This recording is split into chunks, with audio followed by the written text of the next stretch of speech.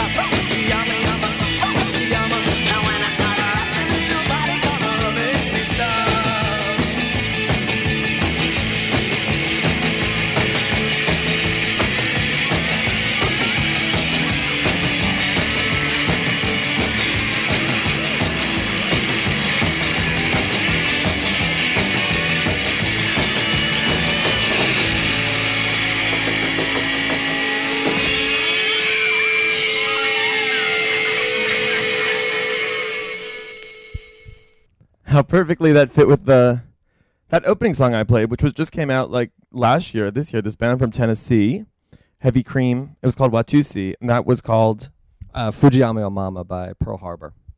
And you are going down to Tennessee this week, right?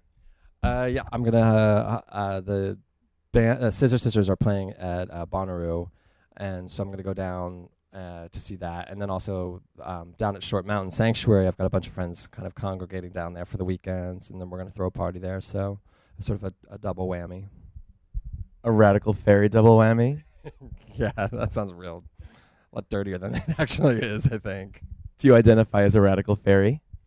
Yeah, yeah, definitely. I mean, I totally sort of agree with their perspective on life, and I'm certainly friends with tons of them. So yeah, I guess I'd say I'm a Radical Fairy.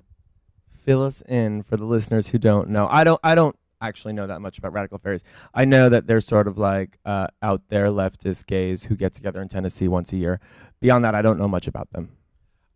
It's yeah, I mean, it's basically at least down in Tennessee in this Short Mountain Sanctuary, it's this these people who live on the land, and it's kind of, I would say, yeah, exactly, like leftist, gay. I mean, radical, I guess, especially in today's climate. Yes, it would be considered radical, but they're just sort of really liberal gays that like to, live on the land and get together, and they sort of share the same worldview. It's very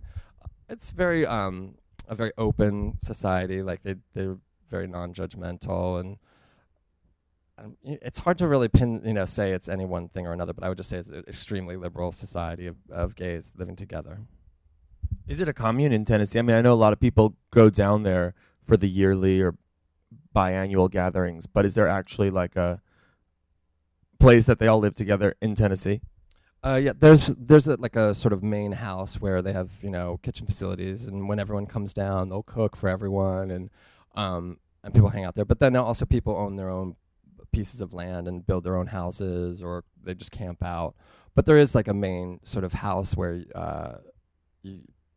whenever they do a gathering, which is like a couple times a year, they'll cook there. They'll cook 3 meals a day, and you can always kind of go and get coffee, or hang out and chat in the kitchen or the salon. Okay. Have you been to what's that? Have you been to Burning Man? No, I haven't. I'm the whole like boiling hot sun, dust, no water thing scares me a little bit. But the mentality is somewhat similar to the Radical Fairy ideology. It's very similar to that. It's just whereas Burning Man is more sort of I don't want to say it's straight identified, but I guess it is a bit seen as a bit more heterosexual, whereas the Radical Fairies are a bit more omnisexual. Polysexual. Speaking of polysexual, let's go back to that time with you and Justin Bond. I guess we should really play another song here, but we're gonna get back to more Justin Vivian Bond stories. Sammy asked me to play something from when I moved here, which was 2002. And I think in 2001, as I've said in previous radio shows, I had one of these moments, which happen every few years, when something really radically alters or changes your music perspective. And by chance, the electroclash movement and what Larry T was doing in Williamsburg, even though I was in Philadelphia at the time, sort of came through and connected to me. And the Scissor Sisters, who Sammy Joe has toured the world with and is going to talk more about, put out this 12-inch on A Touch of Class. A Touch of Class was this amazing record label. I believe they're not even doing it anymore. They're working in a restaurant. Yeah, I think they folded, but I don't quote me on that. No, Nisham, who was Mona Foot at many downtown parties, including Flamingo East, and now works at the Cock and has performed and continues to perform with the Ones, said that they have moved on to other pursuits that are not music related. But anyway, enough about this. A Touch of Class, Scissor Sisters, their first 12-inch. It was called Electro Bix, and on the B-side was a remix by these guys called Hungry Wives. And my very first gig in New York City was for a friend's birthday, April 1st, 2003. I brought my own 2 turntables to Key Bar across the street from the Phoenix on 13th Street, right near Sammy Joe's house. And maybe I think it was that particular gig because I only DJ'd there maybe 1 or 2 times. This guy came up to me and he said, "I can't believe you're playing this song. I'm in the Hungry Wives." And Was it Joe? I have no idea who it was. It was wedged between like a Sean Paul like dance hall set. It was just such a odd feeling to be playing a song and have somebody come up to you and be like, "This is my song."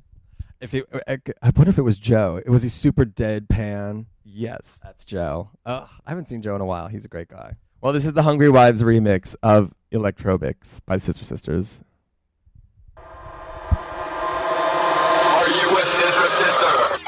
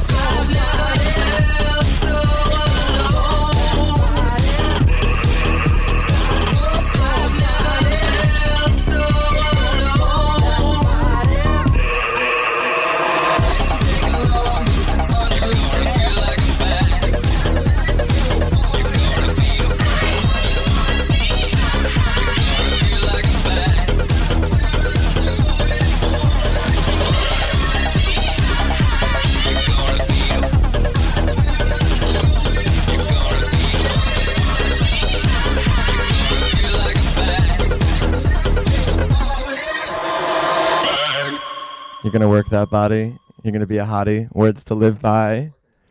Fag. He's been working that body. Have you seen his body lately? It's crazy. I saw them, when you DJ'd in New York at that concert. I never knew Jake as a go-go dancer. So, but from hearing stories and people who knew him in New York and stuff, I just always assumed he had a fierce body. Right. Yeah, well, no, when I first met him, because we met at this party called Click and Drag, which was like a cyber fetish night down at this club called Fun back in 2000. It must have been 2001 or so, I think the summer 2001. And he was just this like skinny go-go dancer. And that's that's actually where we met, and we just sort of realized we lived on the same block in New York, and so we just started hanging out, and that kind of ended up being my association with the band. And from there, that's when, like a couple years later, is when they asked me to go on the road with them. Did you have a revelation at some point that these guys are really massively talented and destined for stardom, or it was just like, or it was just sort of like a crapshoot that they got really big off of their first album? Well, the first thing he ever played for me was Comfortably Numb, and hearing that, I thought, okay, this is amazing. Like, this is fucking great. Like, it's such a twisted version. And I remember after that, he was playing me things like Take Your Mama and Laura, and this is in the like right at the heart of like the electroclash movement. And I was like, you're going honky tonk? Like, I didn't understand it. I knew they were good songs, but it actually took me seeing them perform them live to get it and realize that, oh, okay, so like for them, it's about, not only is it about making the music, but it's performing it. And when you see those songs live, they just take on this whole other life. That makes sense. We were talking also, I dug out the 12-inch that was on. I found it in my record stack, and I still have the price tag on it from Throb Records, and we sort of started talking about record store influences, vinyl, and the owner of Throb, Aldo Hernandez, who I didn't know personally for a long time. I used to work at an HIV magazine, Pause, doing sort of the news editing and assigning. And I sort of came across Aldo that way. He had been a big ACT UP person in the early 90s. And so when I sort of engaged him in a conversation at the store once about that, we sort of connected. And, years later I saw him at Nowhere Bar. He was still doing Thursday nights there for a very long time. But his music selections, what he was ordering from Europe, 12-inch wise, had a strong influence on me at that point also. Yeah, Aldo was a huge, I would say probably he and Johnny Dynell were the two biggest DJ influences when I started. Daddy, as you affectionately refer to him. Yeah, Daddy, Granddaddy. I want to know, I mean, you could keep talking about Aldo and your influences, but, when you think Sammy Joe, you think Scissor Sisters, and then I think Johnny Dynell, because you guys have such a close relationship, and I'd love to hear the backstory on that as well. Yeah, we'll get into Dishing Daddy in a little bit. Oh, yeah, so this song always reminds me of Aldo because I actually borrowed the record from him. And Aldo, if you're listening, I think I still have it, so I'll give it back to you anytime, the next time we see each other. But this one is Drummer Get Wicked by Chad Jackson.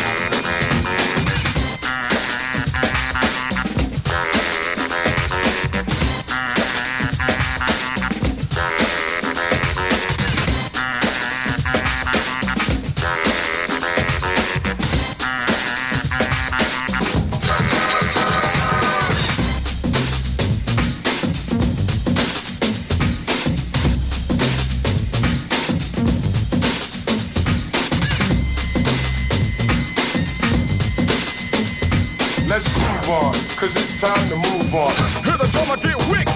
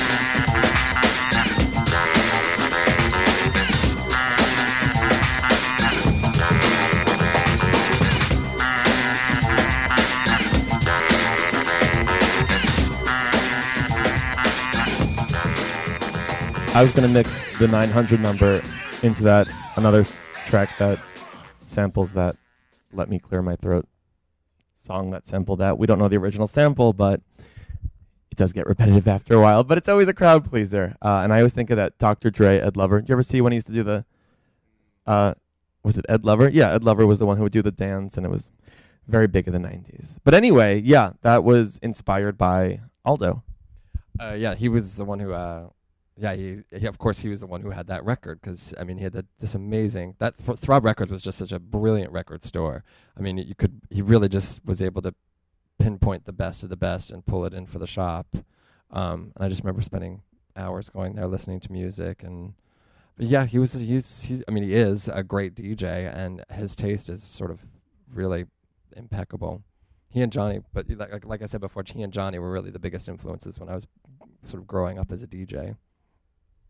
Where were you before New York City? I lived in the suburbs, just up like 40 minutes outside the city in Westchester. So I was always kind of coming into the city and knew I'd end up, I always wanted to end up here. So I moved here in January 1995, and never looked back. And were you going out when you moved to the city? Were you like, total, tell me everything?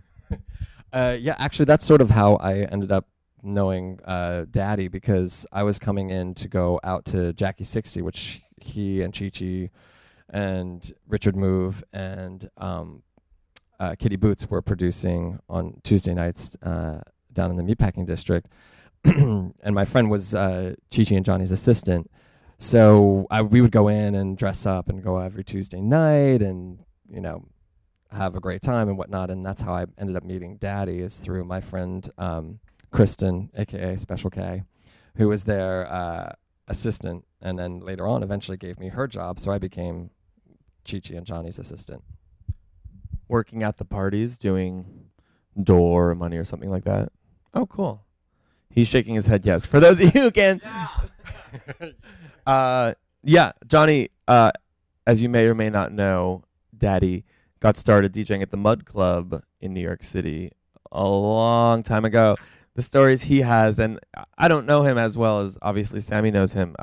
He's sort of taken on a mentorship role with Sammy Joe, but we've DJ'd many parties together, and David Barton Gym together, where I will always, and he'll come and do the radio show. He's always happy to come and do anything. He's such a sweetheart, and I'm sure he, much like Aldo, is completely open to sharing music as well. I'm on his private MP3 share email list, but we could talk more stories about this. I don't want to talk too much and play less music, but I was just telling Sammy Joe, I DJ'd Friday, Saturday, and Sunday nights, and I'm kind of like music'd out. And Sammy said when people ask him Well, we'll do a reenactment.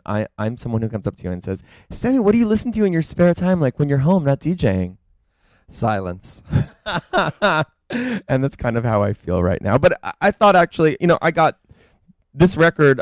Sometimes even though I moved a year ago and I tried to downsize my vinyl collection, sometimes if there's an album that I love so much from start to finish, I will go back and buy the vinyl, which is just a weird hoarder thing because I don't even listen to the vinyl that much. But I did that with this sleeve I just pulled out and showed Sammy. It's the Makeup. When I was 15 years old or 16 years old in 1995, 96, I was coming to the city from 40 minutes outside, but I was in Long Island, and I used to go to the Cooler, which was probably right next door to where Jackie 60 was happening in the Meatpacking District, and I would go and see the Makeup as often as I could because I really, really love them. They sort of do like a Northern Soul throwback, so that's going to be my contribution to the 1995 segment of our show. Yeah, they're trying to force me. It's you and me. Yeah, don't eat it. Even though, yeah, it's so chocolate, baby, spit it out for all to see. I know the ministry behind me. They all agree with me. Even though it's so chocolate, yeah, and it's so tender, and it's so sweet. Mama, don't eat it, yeah, it's not for you and me. I said, even though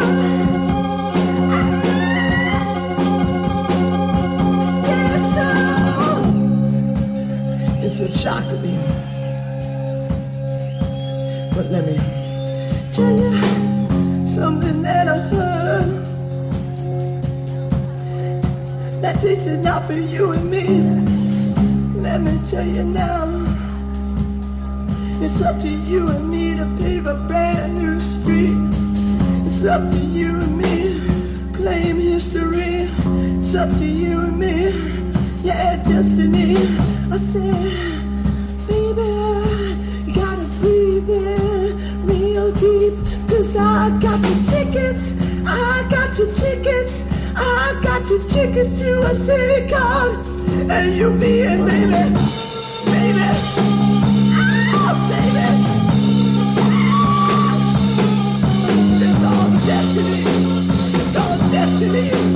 I said, baby, baby, baby, ah, baby, you and me, baby, ah, baby, baby, baby, ah, got the tickets, going to a city called, ah, no, yeah. Let me tell you now, some devils of what I mean. A lot of screaming in this song. Sorry, it's part of the whole album, as I said before. This is the last song, but they always kind of close the show with this also. Moses parting your Red Sea, so I could be free. If you do say yeah, yeah. And I want you to tell me, do you remember when the Red Army, yeah, in 1917 overthrew the Tsarist regime? Say yeah, baby, that's like you and me. Yeah, it's called destiny. I said, baby, you and me. Ah, baby, you and me. Ah, baby, baby, baby.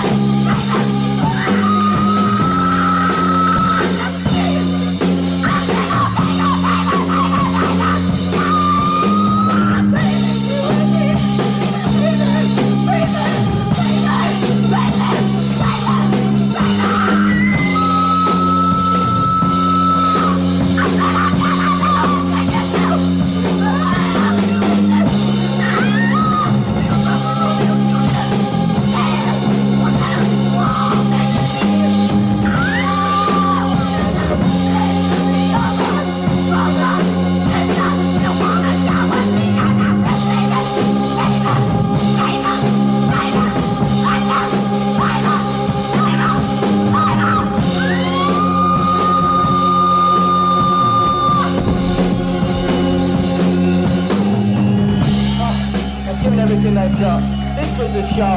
This was a show.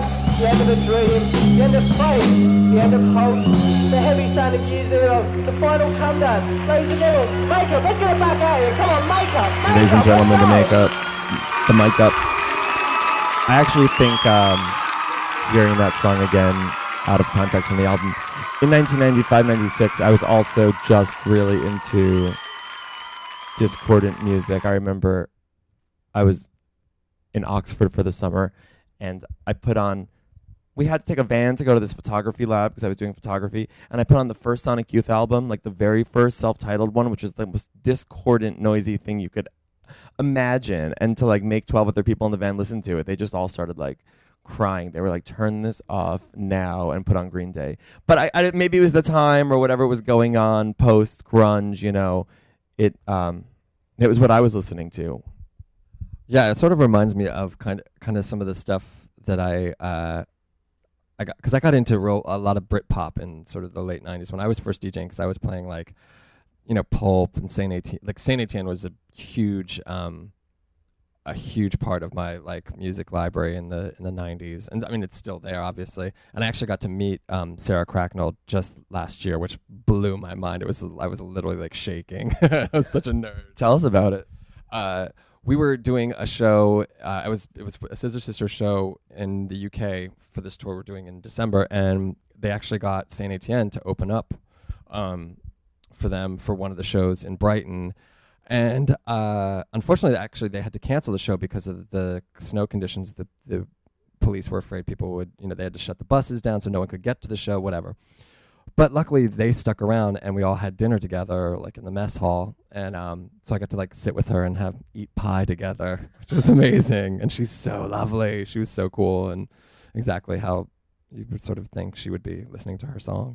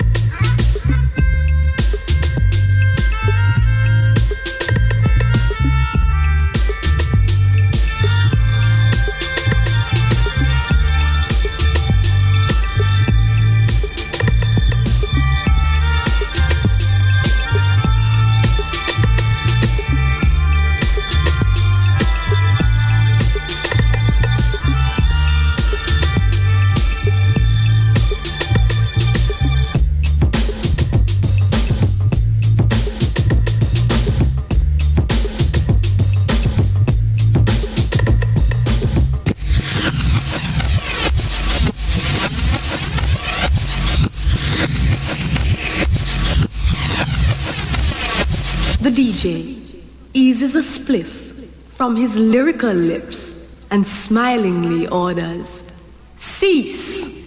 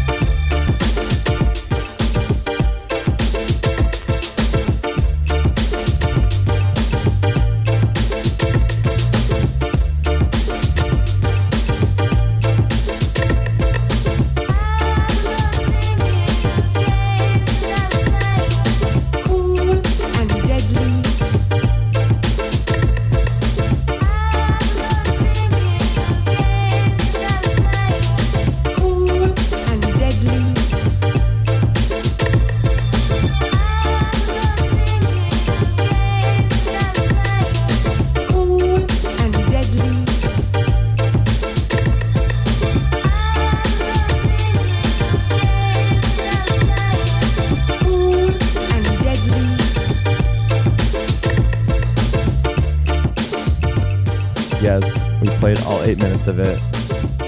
2 Saint Etienne songs back to back. That was the Andy Weatherall remix of Only Love Can Break Your Heart, or a mix in 2 halves as it was billed by the record label. And before that, Sammy Joe played Sylvie, another Saint Etienne track. That was years after this one, right? Yeah, that Sylvie was off of Good Humor, which was I think about like 1998, and they were working with the guy who produced, who was producing the Cardigans at the time, which you can sort of really hear in that track, I think. Yeah, when you said that before, it clicked in my mind.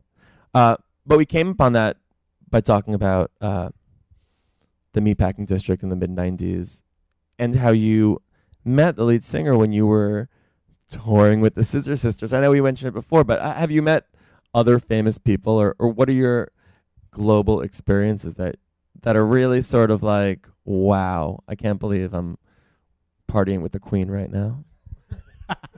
I've yet to meet the Queen, the royal Queen, I guess. You know, it's been crazy. Like, I did end up getting to meet a lot of people that I was in awe of growing up. People like, you know, Andy Bell from Erasure, Susie Sue, and like I said before, Sarah Cracknell. I feel really lucky to have met a lot of the people that when I was growing up were such an important part of, you know, my music collection. of course, like everyone says, like, oh, you don't want to meet your idols or whatever, but it still is kind of fun to say that you got to you get to meet them. And a lot of that is just from, working with Scissor Sisters. Luckily, or not luckily, but a lot of the people that influence me also influence them, and so you'd end up getting to meet people like at shows, backstage, and whatnot. Are there people you met like Kylie Minogue or whatever who you're just very like, oh, there's Kylie Minogue, whatevs? Like people that like other people would totally like piss themselves for, and you're kind of like, ugh, Elton John, I'm so over you. I don't think it's not like that, but it's like it's like people who live in New York. A lot of times we pass famous people on the street, or you see famous people out and about, and while you still can be kind of shocked or like, oh my God, there's so and so. You never feel like I've got to like rush up with them with a Sharpie and a napkin in my hand to like get their autograph. I've never really felt like that, but you still kind of get inside your head like, oh my God, oh my God, oh my God, oh my God, there's so and so. Do you get like that? You think as a function of having lived in New York City for such a long time, and on the same path as having traveled around with a best-selling musical group for such a long time, or you would be like that regardless of where you came from or where you lived? I think. I think it comes from, part of it is definitely coming of age in New York. Certainly when I was working for Johnny and Chi-Chi at Mother, their attitude was always kind of a VIP is not someone who's on the cover of a magazine. Like they were sort of more about the legends of downtown. They didn't really give a shit about quote unquote celebrities. So I think they kind of taught me that you don't really need to, just because someone's a celebrity, you don't have to treat them differently, I guess. So do you have any really outrageous stories about like Michael Stipe peeing on you or something? Doesn't everyone have that story? I think, Scotty, the door guy at Eastern Bloc, I do a party there on Wednesdays. He worked at The World, which goes back to like the 80s. He's seen everybody. And I think I mentioned, he'll say, oh, this person and that. He saw Susie Sue or wherever, like in, the middle of Texas in like 81 or something. Robert Plant came up to The World and was just super cool. I think he said more, it's how the people leave an impression on you more than what they've accomplished in their career. Unless it's like Oprah or somebody. I guess I don't really have any like crazy celebrity stories. Boo! Then tell us an embarrassing story about Justin Vivian Bond. I can tell you a story. I'm sure. I bet you could. I don't know Justin very well. She's always been very gracious when she's come out to my parties, mostly with you. But I also was at the Metropolitan Sunday Barbecue a few years back, sitting on his lap. I don't even know which pronouns to use. Sorry, trans community. And someone was like, oh, you guys should make out. I was like, okay. Totally made out. Maybe that happens every day to Justin Bond. I'm just going to say the full name because I don't want to say him or her. Well, that's how we actually met. Is we used to go to Squeezebox, which was Mistress Formica's party at Don Hills back in the 90s, and we would just start making out. And somehow that led to us actually going out on a date, and then we were together for about 9 years. What does that mean? We just started making out? Like it just happened, or it was, aided by other substances besides alcohol? Actually, no. I think it was just alcohol. It was alcohol and a lollipop, because I remember she was sucking on a lollipop, and I think I might have even said like, "Oh wow, that lollipop looks good," and she just popped it out of her mouth and then just grabbed the back of my head and laid a nice big old tonguey kiss on me, and it was love at first tongue. Sammy Joe pickup lines 101. Now you know how to do it if you are in the market for that. Are you dating anybody now? No. Hopelessly single right now. Does traveling around the world sort of hinder that? Yeah, I guess it does actually, because lately I've been traveling a lot, so it's sort of hard to make time to sort of meet new people when you just get to some place and you want to see your old friends. So it's hard enough keeping in touch with your real friends and then trying to meet new people on top of that and make time for that. It's just, at least for me, I found it kind of difficult. So it's just been the single life for me for now. But you also live half the year in Barcelona, correct? Yeah, that is correct. Which is maybe the most major thing of all time ever. People come up to me and they say, oh, it must be such a hard life. You fucking travel and party and DJ all the time. And I'm like, yeah, boo-hoo. But then I get really jealous because I'm like, oh, there's Sammy Jo. She's going to Brazil next weekend. She goes back to her apartment in Spain when it starts getting cold in New York, and has like a really great rent set up here in the East Village with subletters and, you know, a room. And he has it made. We're gonna play a song because this is turning into just talk radio. But I'm gonna request something that sort of is Spain to you, or is Barcelona, or is a party that you're doing now there, or something that when you moved there sort of clicked in your mind. Okay, yeah. This one is actually when I first started going to Barcelona to live. This was like a big track at the time that all my friends would go crazy for. Sort of a remix of a really cheesy 80s song. It's called Vamos a la Playa.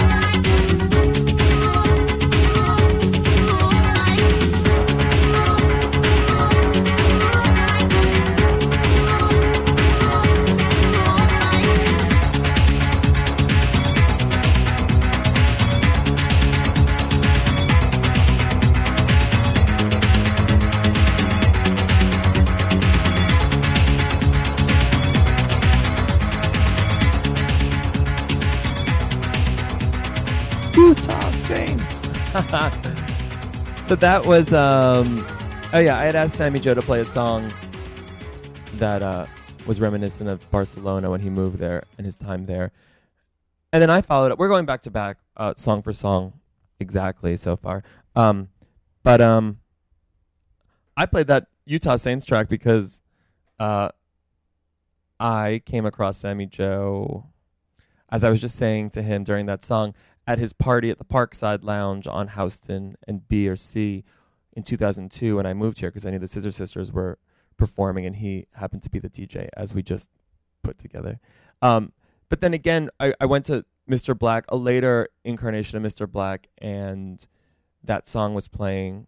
Sammy Joe was playing it on the stage at the 30th Street location. And it was just another moment in my mind that sort of came together. And I was like, oh, this is so major. This song is so major. And this DJ is so major. And then we actually worked together at Gansevoort Hotel, Garden of Ono, a few summers ago. And that was right as he was getting ready to go to Spain for the summer. So sort of all comes full circle. But tell me, unless you want to fill in anything there, tell me about your move to Spain, how that came about, and the Utah Saints Club that you DJ'd at in Leeds. It's funny hearing that. So I remember playing in Leeds at this club that the guys from Utah Saints would throw, and it was like in a billiard hall. So it was such a strange setup. Parkside Lounge is also somewhat of a billiard hall, is it not? I do believe there is a pool table there. Yeah. But yeah, those boys, the Utah Saints. I still keep in touch with Jez from Utah Saints, who's really lovely. And but anyway, so that's my Utah Saints story. Anyway, what were we talking about? Spain. Spain. All right, so it was like I guess 3 years ago or so. I just got depressed in New York. I just sort of felt like I wasn't happy with the clubs that I was DJing at. I just felt like I was over everything and I wanted out. And two of my friends from Spain basically said to me, "Why don't you come over here for a couple months? We'll hook you up with jobs, with DJ gigs, and even though you don't speak Spanish, we can, we do, and we'll help you out, and don't worry about not speaking Spanish." So I just decided to say fuck it and rented my place out in New York and then sublet a place in Spain for 3 months, and I just completely fell in love with it. And it wasn't even, I think it was in the winter time, but I don't know, I was desperate for a change, and it's so different there in some ways. The energy is so much more relaxed. It's very laid back, and it was just the right place at the right time, I think. And so now, I spend about half the year there. And you see your time in New York and Barcelona as equally vital to your, well-being, your mental health. And I know you've said before when we've met up and had lunches that you really miss the energy of New York, and it's always sort of like a rejuvenation to come back. Do you still find that? And do you find that for Barcelona as well? It's definitely, I come back. Leaving New York made me fall in love with it again, because now I love coming back here, and I do now love the energy and the pace of it here. And then it's always great going back to Barcelona, because then it's sort of like, okay, things are more laid back. It's not just sort of like rush, time, schedule, anything like that. It's just much more, as they say, tranquilo. So yeah, the two kind of, it's like a yin and yang for me, really. So I do appreciate both. How do the parties compare, and how do the boys compare? Well, okay, I have to say this. The gene pool in Spain in general, I don't know what the hell happened, but they ended up with probably the hottest men I've seen in Europe. I think it still gags me to this day. Off the chart. And do they go crazy that you're like this white American DJ? Are they like totally like, we are gonna worship you head to toe? They're like, we love the American gene pool and we love the DJ gene pool. No, they're kind of like, who's this skinny bitch in the DJ booth? They're like, oh my God, it's Justin Bond's ex-boyfriend. Exactly. Yeah, no, there isn't this sort of like, they're not, in love with the Americana. But that's not to say that, they're they're rude. They're actually very well. They're just a warm people. They're super friendly, super open. They just, they love to party. The parties are so much fun. It's different though because here in New York, you have a fierce party on a Sunday, a Monday, a Tuesday, a Wednesday, say at Eastern Bloc, and there it's much more Friday, Saturday. In the summertime, it'll extend to Friday, Saturday, Sunday. But it's a more of a weekend vibe there. So it's just a different way of going out. And so you're DJing there and you're traveling the world, when you have these tours and stuff. What are you doing on a Monday, Tuesday, Wednesday, Thursday in Barcelona? Apart from, I know my weekday often involves finding new music, following up on emails, following up with bookings, stuff like that. Is that the majority of your time also? Do you make it out to the beach and long 4-hour meals with friends till 1 a.m? Yeah, I mean, it's kind of the same thing like you said, where you're just like doing email and listening to music and figuring out what you want to play or making travel plans, blah, blah, blah. But it's nice there because in the summertime you can go to the beach at 6 o'clock and it's gorgeously sunny until 8 o'clock, 8:30, 9 o'clock. So you can spend like the end of the day hanging out at the beach with your friends. But a lot of there it's just Monday, Tuesday, Wednesday nights is like dinner with my roommate and his boyfriend, or we'll have friends over to our place and cook. There's a lot more sort of group dinners in people's homes there than I would say in New York because there's just people tend to have more space in their places. Yeah, I was gonna imagine. As in most cities, I know when I go to Berlin, it's like, oh yeah, I'm having a dinner party and we could all do cartwheels simultaneously and, still not make it to the other end of the apartment. Yeah, we actually did simultaneous cartwheels. Yeah, totally. We did a Thanksgiving dinner and invited a friend of mine works with a bunch of American students. We had, it was 26 people sitting at a table in our living room for Thanksgiving. I mean, it wasn't a straight table. The table sort of like curved like a snake, but yeah. Space there is, you get a lot more space for a lot less money. I couldn't imagine doing that in any East Village apartment. Sammy and I both live in the East Village, maybe 6 blocks away from one another, but I couldn't even think of a restaurant to really do that in. I mean, you just don't have space like that. Right. No, exactly. I mean, that's, it is, you forget that you can actually, like normal people, I guess, you would say, have, lots of space for their lives. And here we have to sort of fit everything into such smaller boxes, but that's how we do it. Yeah, we're gonna get back to music, and I'm gonna challenge you to play more Spain-oriented tracks that you've been into. I know you DJ at Razzmatazz. You were DJing at Kim Ann Foxman and her girlfriend's new party. You could plug all this stuff after the song. I mean, I don't know if it's gonna end up being more like salsa tinted or it's just straight up like Euro house dance music. Okay, well here's this one is something that's sort of, I guess you could say, is very Barcelona-y. It's called Solid.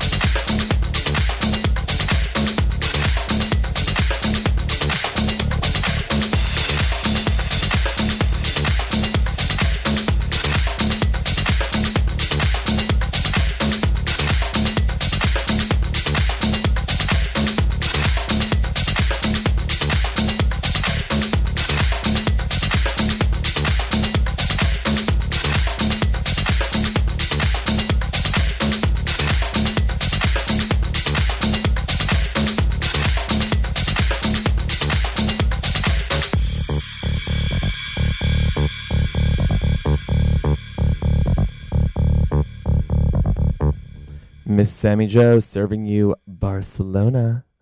That track was called Solid. It was a remix. You could find the name of the remix on twerking.com, where I'm going to post this track listing. And we were also talking just now a bit about production work. Sammy Joe doesn't know this, but actually one of the things I really admire about Johnny Dynell, a.k.a. Daddy, is not only how long he's been DJing and how great a job he does at being versatile and playing this and that for all the different crowds, but amazingly, he somehow has explained to me that he wakes up, gets all his email and music searching done in the morning, and then can devote an entire afternoon to music production. And I've just sort of begun doing a bit of production on my own, and with Jeremy Pelzer, who did another one of these radio shows. And I've asked Daddy about Sammy Joe producing, and he's just said to me, I know, he's so talented, and it's like he really needs to get on it, and it's like it's not for everybody, but I know it's in him. So Sammy just shared with me that he has been doing a bit of producing. Tell the audience more. Well, I've been working with DJ Nita, who, if you don't know, then you should know. A.K.A. Nita Aviance. So DJ Nita and I have been doing remixes. When last year when Nightwork came out, the Scissor Sisters' last record, we started working on some of the tracks there, and then we also did a remix for Tasty Tim's EP, The Anthem, and we just found that we really work well together. Like, it's weird, we have different DJ styles and different sort of musical tastes, although our tastes overlap. But it's like we found together when we're working in his studio in Brooklyn, it's somehow like we fill in each other's gaps, I guess, is the best way to say it. Because, like, I don't know, he's super, super easy to work with, and we just always are kind of on the same wavelength when it comes to doing remix work. But yeah, it's just, I mean, hopefully that's kind of going to be the future for me. If I can keep going working with him, and then also doing stuff on my own. Do you guys have a production name when you guys do it together? And have you done stuff on your own also? I mean, I've found working on my own, it's been so much harder to just, as I said, wake up in the morning, get everything done that I want to get done, and say, I'm going to devote the next few hours to working on music. I wonder what your experience has been with that. I right now I'm working with Nita. I still have to kind of learn how to use Logic and Ableton and all that stuff, and I'm a extremely slow learner. I have horrible ADD. No, I mean, I guess I would like to be able to do stuff on my own, of course, but I sort of more prefer working with other people. I find that I feel like I'm at my best when I'm with someone bouncing ideas off of, and what inspires me is feeding off of other people's ideas and that whole exchange, rather than just like sitting alone in my room, like looking at my computer. I'd much rather be working with someone else. Yeah, I agree 100%. I just find it hard in my life, which is mostly in New York City, to find the time to do that and meet up with somebody. I can't imagine how you, apart from really spending a lot of time on scheduling, could do that also. It just seems, I also feel very ADD. Maybe that's a function of playing 4 to 6 minute songs back to back for most of your life. But I find it very hard to find a chunk of time to devote to doing that. Yeah, I mean, it is difficult between Nita's schedule and my schedule, but also you kind of find that, even if you can steal a couple hours, there's sometimes you can just come up with some amazing stuff. There've been times where we've worked for, 5 hours and kind of come up with meh stuff, and then we've worked for 2 hours and had finished an entire track or something like that. So you kind of never really know when inspiration hits and when you just kind of are on a roll. You just got to go with it. But I mean, I would just say any amount of time you can steal to do it, just go for it. Yeah, I'm jealous. No, I'm going to invite you over next time, and it's going to be for a production session, not a radio show. But even though he played the last track, he's going to play a something now, right? Something production oriented. Well, we did this kind of fun. I guess it's more of a mashup, but no, there was, I guess, more to it than that. But I'll just play this Scissor Kylie track that we did that I love. Go for it.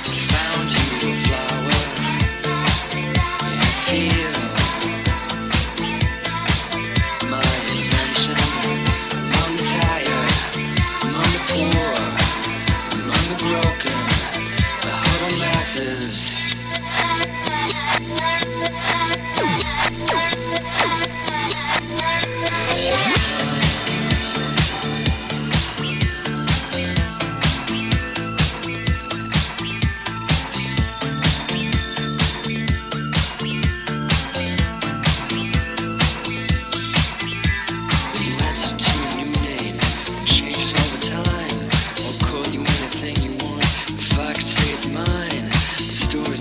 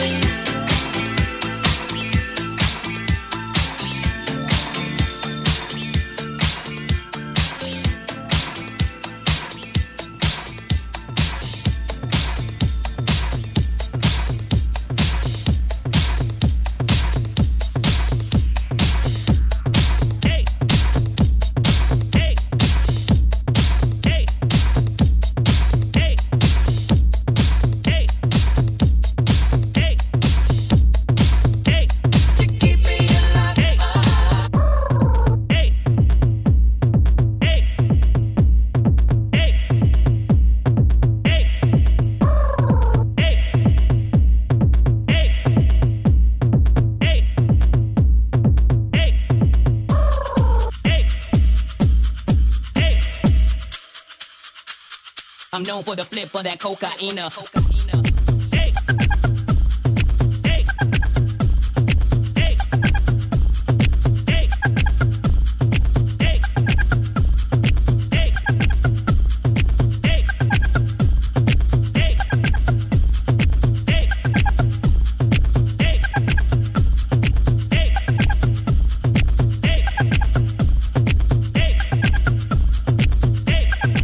For the flip of that cocaine.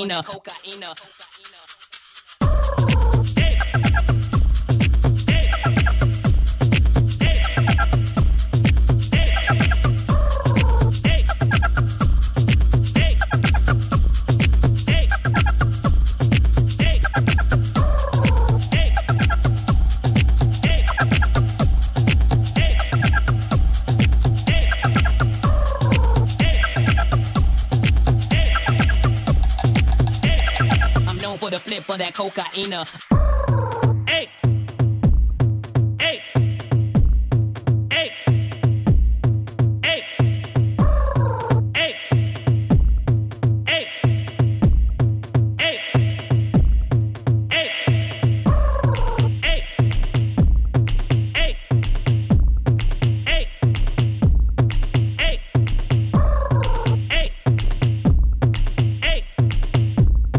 Hey. For the flip of that cocaine. Hey. Hey. Hey. Hey.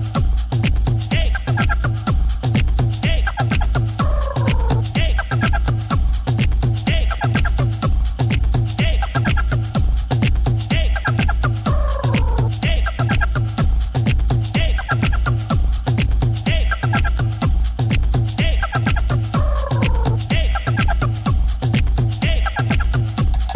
Hey.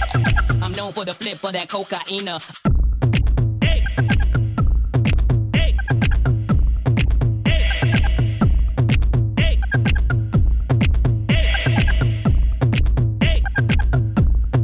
Hey. Hey. It's that time when we say goodbye. I wish I had a jingle. I'm gonna get all these like sound effects for the show or something. Yeah, you need one that goes, oh. We're going to use that. I'm just going to cut that out in Ableton Live, and it's just going to be, and here's the Sammy Joe Aw part of the show. Aw. No, it's time for us to wrap it up. Yeah, we're just going to remind you where to find us. I mean, Sammy, what part are you doing in New York and coming up in mid-June to the end of December 2011? No, the whole for every month. All right, get your pad and paper out. If anyone still uses pad and paper. Well, basically, really for me, I mean, obviously, I'm on Facebook. I've got like a fan page, DJ Sammy Joe.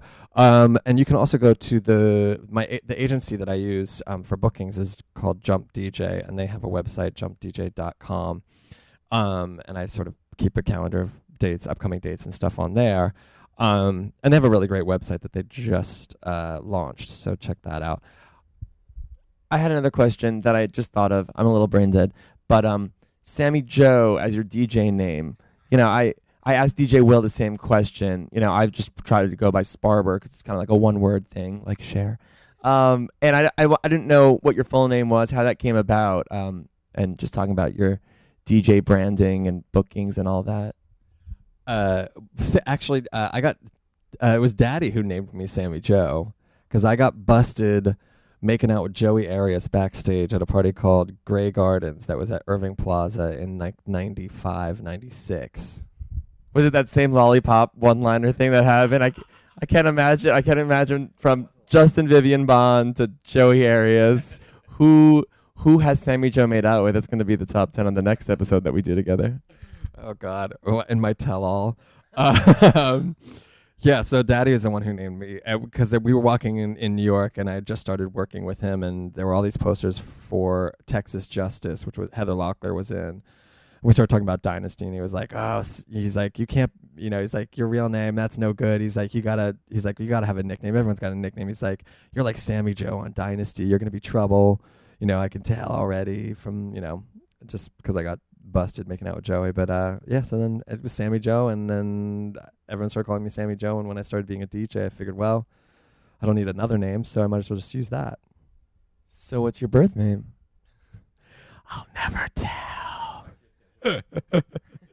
Anyway, well, this actually, I'm going to be in D.C. and on Wednesday, and then Baltimore on Thursday with the Scissor Sisters. This might not get posted before that, so actually start with next week. I think actually, next week I'm at on the Tuesday the 14th, I believe. Is a party that Rob Roth, a really amazing graphic artist and video artist, is doing called Night Vision 2. And if you go to my fan page, you'll find out all the details about the time. But it's a party at night, and that should be really a really fierce multimedia event. Then on Thursday, I'm at a place called the Bubble Lounge down in Tribeca, which is just kind of a champagne bar. And it's kind of a kiki there. We just sort of hang out on this. All friends come by and kick back on the sofas and drink free champagne and gossip like girls do. It's fun. And then on the 17th of June, I'm going to be in Portland. And on the 18th, I'm playing in Seattle at a pre-Pride party with none other than Raja, the winner of RuPaul's Drag Race this season. Are you a RuPaul's Drag Race fan? Completely. Absolutely. The end of every radio show always devolves into a key about Drag Race, even though it's not on anymore. It's not on my mind, but yeah, it's such great TV viewing, really. Yeah, I'm excited for the next one. I can't wait for season 4 to start and see what they're going to pull out this time. Yeah, me too. I have nothing else to say except I'm really excited about it. Actually, on that note, I know what we can close this show with. It's a track that I got sent by DJ Tennessee, who's actually, that's another person you should probably talk to, who is an amazing DJ in the East Village and just a real prominent figure in sort of the whole, I guess, late 80s, 90s, 2000. He was very big at around in like the Pyramid Club and things like that. So he's a real great guy, and he's someone you should definitely bring on the show. But he sent me this, as I think it's a perfect way to end on that RuPaul note.